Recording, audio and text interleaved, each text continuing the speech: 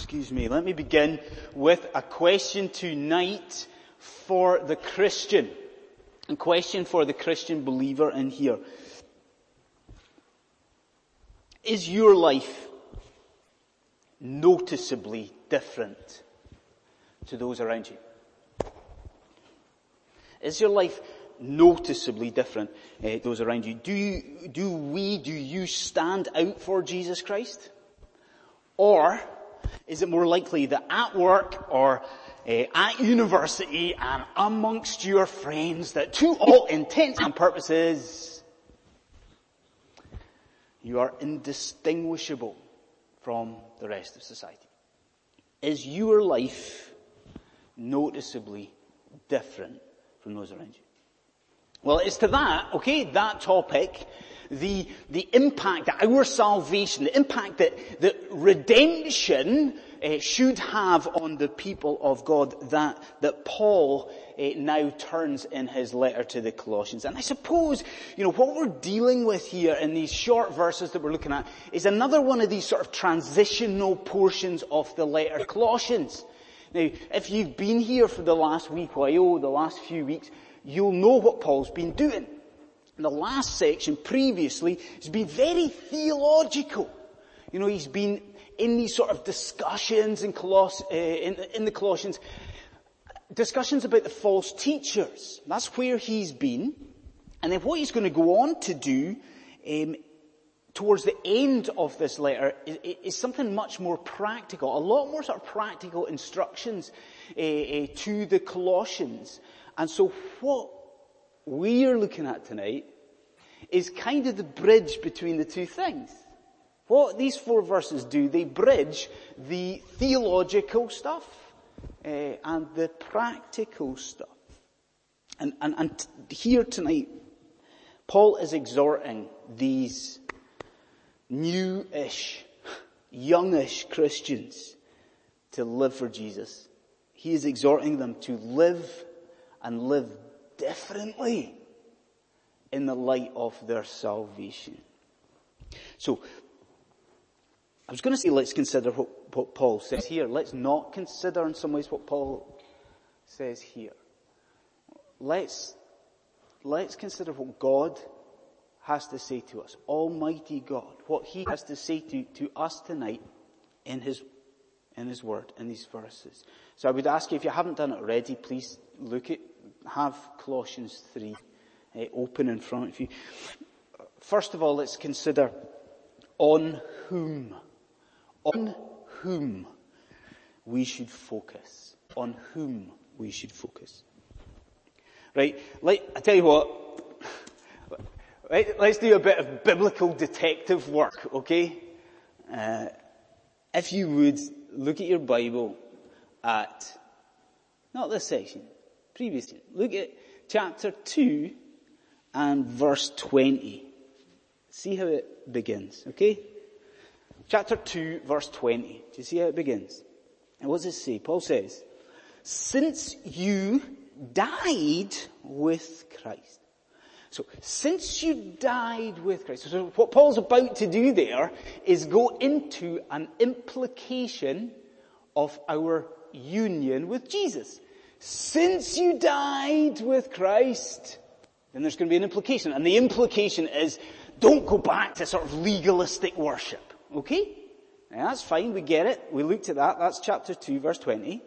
Now, look at what we're dealing with in the opening verse tonight.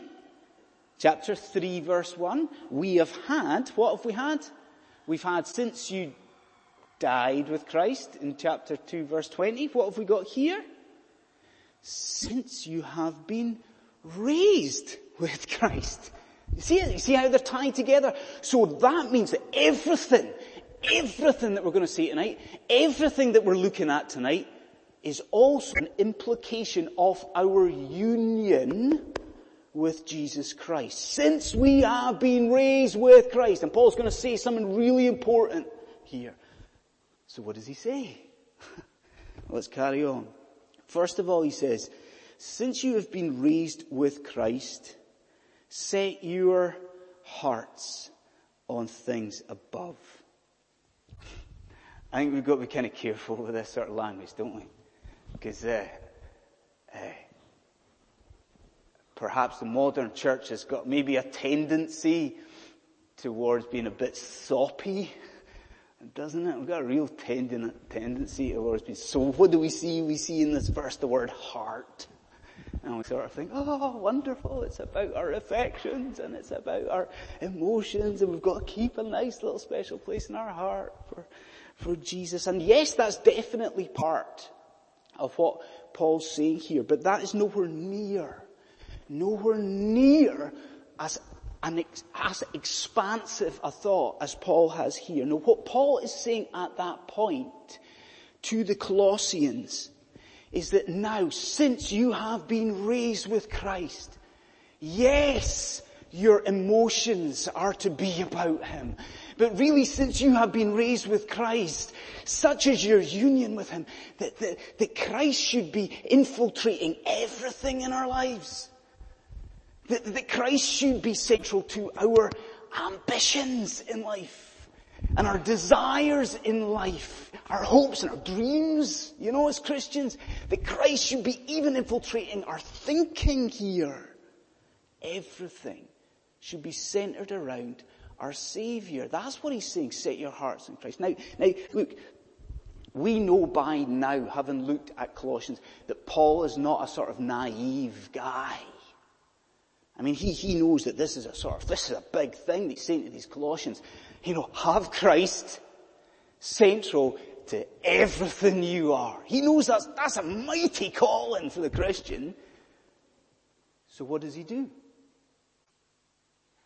Well, in verse 2, he elaborates on how this Christ-centered life can come about. What does he say? Have a look at it.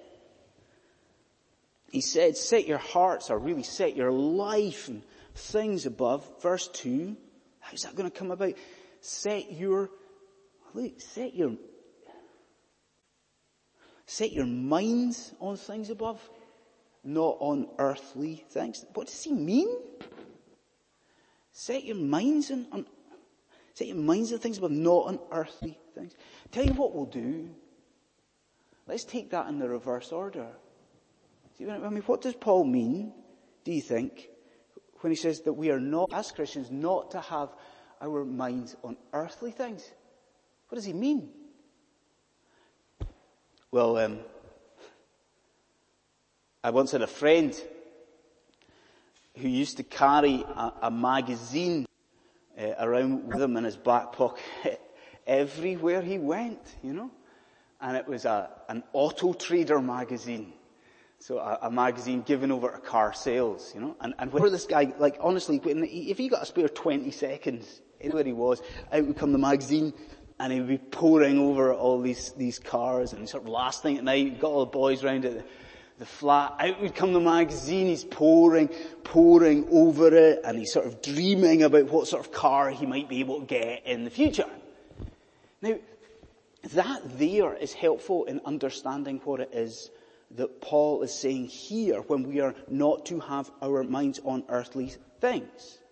Now follow me, because this is important. When he says, don't set your mind on earthly things, it is not that Paul's saying to these young Christians, new Christians, he's not saying, okay, now you've been saved, you can kind of take a step back and you don't have to engage with the world. He's not saying that. Otherwise, the rest of Colossians, where he is talking about how Christians live in the world, it wouldn't make any sense. It would all be contradictory. He's not saying that. No, what he's saying, and I want you to hear this and hear it clear, what he's saying is because we have been saved, because we are united now to Jesus Christ, the Christian should not be, wait for it, infatuated with the things of this world. We mustn't be. We are not supposed to be thinking the same way as the rest of society. You know what it's like, with people spending all their time on their phone or on the computer, dreaming, obsessing about cars and holidays and homes and clothes and their kids' schooling.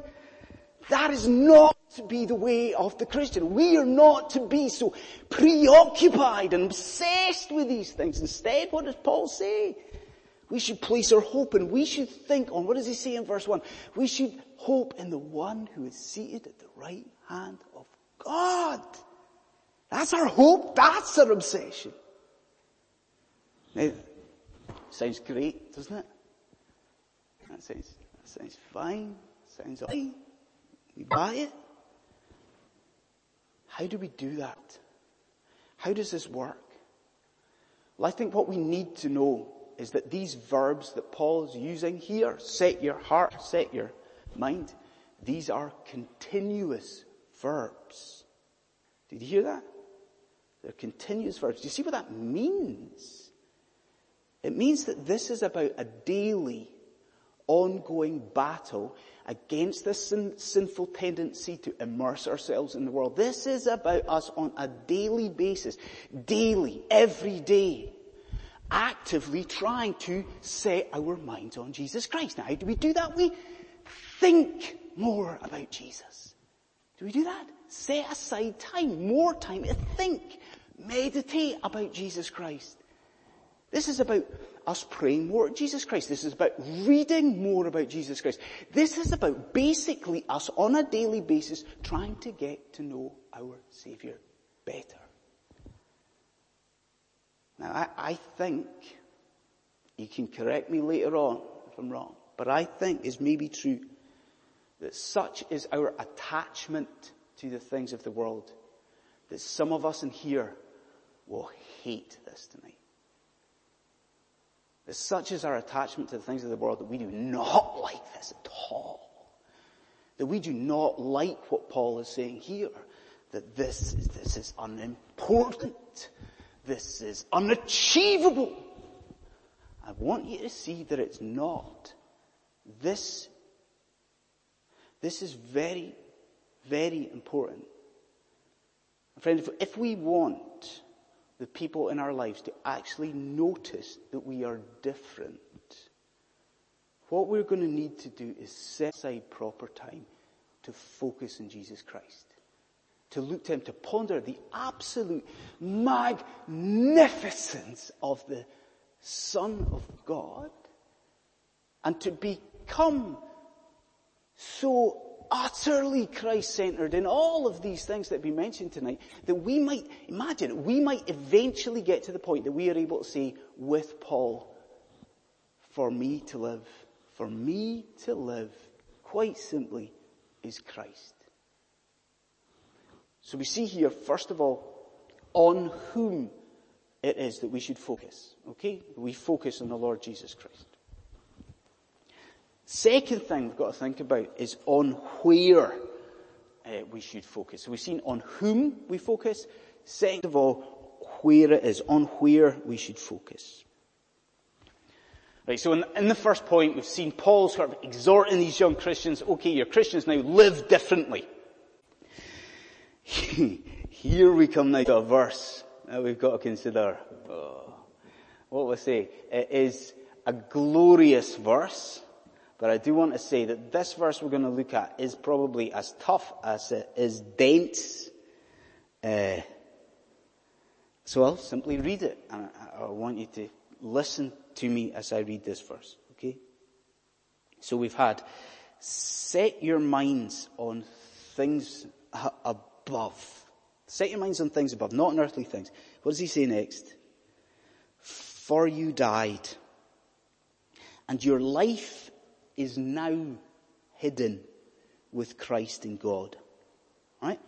Now, the first part of that, for you died, obviously sort of Paul's given part of the reason that Christians, you and I, should not be obsessed with the things of the world. Why should we not be obsessed with the things of the world? Because in Christ we've died to these things. We have died to all these sinful attachments and all these things, we've died. So that's the first part of the verse. We can put that to the side. I get to the second thing. I'm going to read it again. This is what I want us to focus on.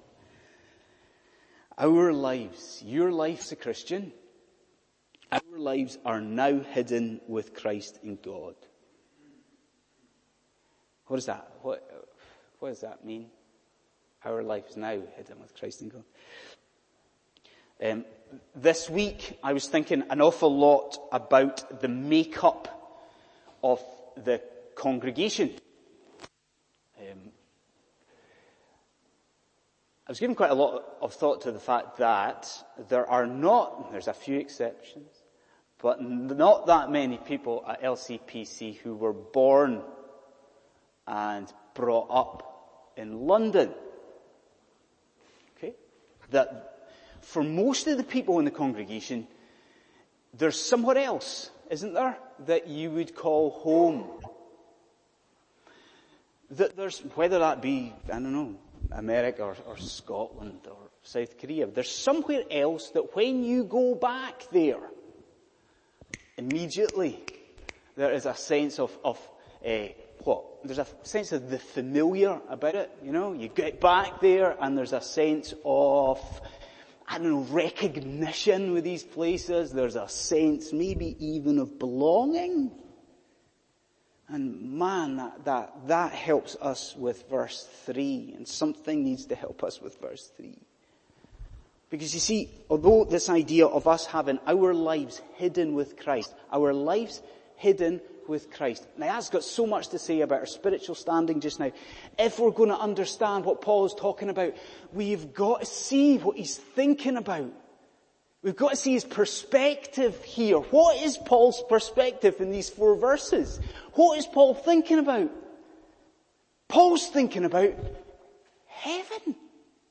Isn't he? I mean, he's thinking about glory. Look at this. He doesn't just speak about Jesus here. He speaks about Christ seated at the right hand of the Father. This is about heaven. He doesn't just say, set your minds on Jesus. Set your minds on things above. He's thinking about glory. And so, do you see it? When he says here, set your minds on things above, for your life is now hidden with Christ in God. What he's saying is that such is our union with Jesus. In some senses, in a spiritual sense, even now, you are with Christ in a spiritual sense in glory. Now that's massive. That's a big, big thought. But what I want you to do is see the dramatic implications of what Paul is saying there. Now, follow me in this. Since our lives are now hidden with Christ in God, it means that even tonight, as you sit there in your seat, you, if you're a Christian, are a citizen of glory. It means that even this evening, that you and I, by the blood of Jesus Christ, are, we can call ourselves subjects. We can call ourselves natives of heaven. Now, isn't that earth-shattering stuff, isn't it? That since we've, died with Christ, risen with Christ, now ascended with Christ, that our true home isn't London. And it isn't somewhere else. It isn't somewhere weird in Scotland. Our true home is in glory. Now, do you see what that means for the future? Do you? It means that when we eventually do die, and we clasp our eyes for the very first time on the New Jerusalem that's before us, and we see its buildings, and we see its streets, and we see its people, do you see what it's going to be like? There is going to be this indescribable sense of familiarity. There is going to be this sense of recognition. There is going to be this wonderful, awesome feeling of belonging. We are united to Christ. Our lives are now hidden with Christ in God. We are citizens of glory. Now that's one implication, okay? Next implication, since our lives are now hidden with God, think about this. Your salvation is ever more secure. Now do you see how we get there from what Paul's saying? Just look at the language with me Think about what Paul says in this verse. He says, your life is now hidden with Christ in God. Now, you would think, if you're anything like me, you read the verse for the first time. What do you think? You think Paul's going to say, you're saved, and therefore your life will be one day hidden with Christ in God, in glory, right? That isn't what Paul says at all. Paul says, no. It is now. Your life is hidden. This hiding in Christ in glory has already happened. Do you see what that means? It means that no matter what happens, it means that, now wait for this, it means that no matter what sin you commit in the future, it means no matter how much the devil tries to snatch you from the arms of your Lord, it means that cannot happen. This has already happened. We are safe because that transition to a heavenly status in Jesus Christ, it has happened. We are now hidden with Christ. And it sounds great, doesn't it? It sounds marvelous. And then you read Calvin and he knocks it out of the water. Because let me tell you what Calvin says about this. He says, yes, of course, this means you're saved now, you're secure now. But then Calvin says, no, it's more than that. He says, you are doubly secure. Because look at the language. Look what Paul actually says here. It says your life is hidden with Christ. With Christ in God. He doesn't just leave it with Christ. It's a double security. We are safe in the Son and we are safe in the Father. A mighty fortress is our God. And we are already behind his walls. So we are citizens of glory and we are secure forevermore. But the third implication, since our lives are hidden now with Christ, it means verse 1 and verse 2 now make perfect sense, doesn't it? I mean, think about it. Given our status now is a heavenly status, a status in glory with Jesus Christ, why on earth would we be obsessed with the things of the earth? Given our status with Christ in glory, why would we be, absolutely preoccupied with worldly things? These things are just passing by. This is all just temporary. Friends, do you see this? You want the people in your life to say, a person's different. A person has a hope. You want that. What we do is we focus on the Lord Jesus Christ. Yes, we must also focus on glory.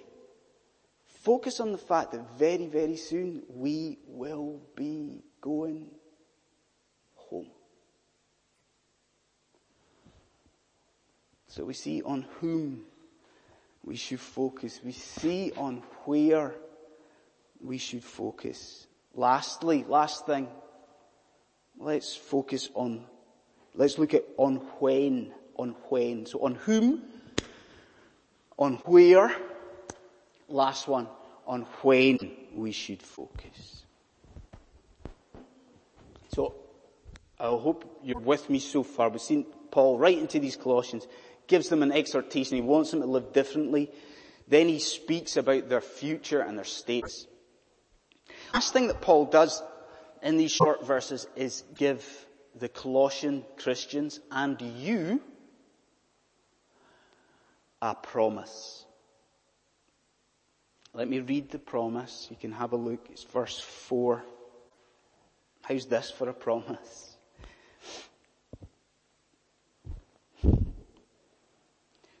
When Christ, who is your life, appears, then you also will appear with him in glory. Now, what are we to understand from that? Well, there's been a bit of chat in the news this week about the identity of the next James Bond. I saw it in passing. It's not like I'm on the sort of celebrity websites all the time trying to find out the information, you know. But you know what it's like, these sort of news outlets, they hear that the identity of the next actor to play James Bond, it's soon to be sort of unveiled. They stop and everyone's like on tender hooks trying to speculate, you know, what's going to happen. I think that's what we're dealing with here. Because we've got the Apostle Paul in these verses, and he is fixed upon a future unveiling, isn't he? Like he is focused here, not just on heaven. He is focused on that day of great revelation, where all humanity is going to see the Lord Jesus Christ for who he is. That's a thought, isn't it? That, follow me here, that as it stands just now, all those who are outside of Jesus Christ, they are carrying on like tomorrow and the remainder of the week and the remainder of their lives, that all those outside of Jesus Christ carry on, unaware of who he is, but that what will happen one day is that they will see him. And they will see him for who he is. Now, let me read what Scripture says about this. It says that with a loud command and with the voice of archangels and with the trumpet call of God, Christ will appear and he will be seen by all. Now, doesn't that stir you? Isn't it every time you think about the second coming, surely it stirs you? You know that our Saviour is coming back. And he is coming back triumphant. But do you see, that's not the entirety of what Paul's talking about here. I mean, that's thoughts, the return of Jesus Christ. But what Paul wants us to focus on is a secondary revelation. Think about this. That on that day, not only will the world see the Son of God for who he is, that on that day, the world and all humanity will see all the sons and all the daughters of God. That we will be revealed. That if you've been taunted as a Christian, if you've been ridiculed for your faith, know that on that day, there will be a great vindication of the gospel. What is it that Paul says here? He says, when Christ appears, you also will appear with him. And what I want to end with, and this is how we'll pull it all together and finish with, I want to end with what that will mean for you. That revelation on that final day. Because again, look at what Paul says. He says, when Christ appears, then you also will appear in glory. Do you see what that means? That means that on that final day, not only will we be with Christ, that we will be like Christ.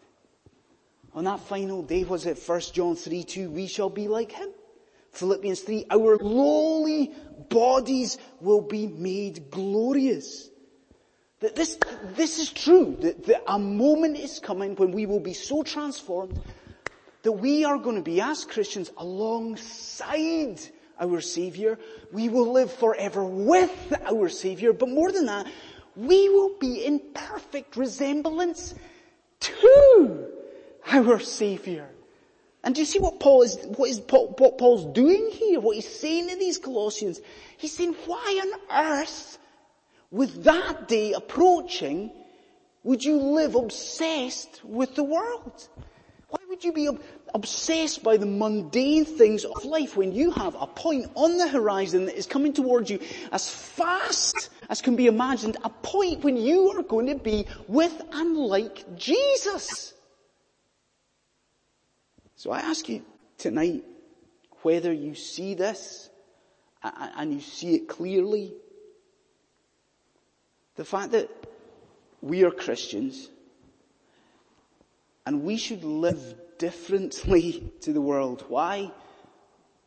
Simply because we are different to the world. Friends, let's live out our salvation by looking to the person of the Lord Jesus Christ. Let's live out our salvation looking to the place of glory. And let's live our salvation looking at this, looking at the point in the future. Think about us in here. I mean, this isn't a fable. This isn't a story. This is us in here, standing alongside with all the world looking on, standing alongside our exalted King. Let's pray.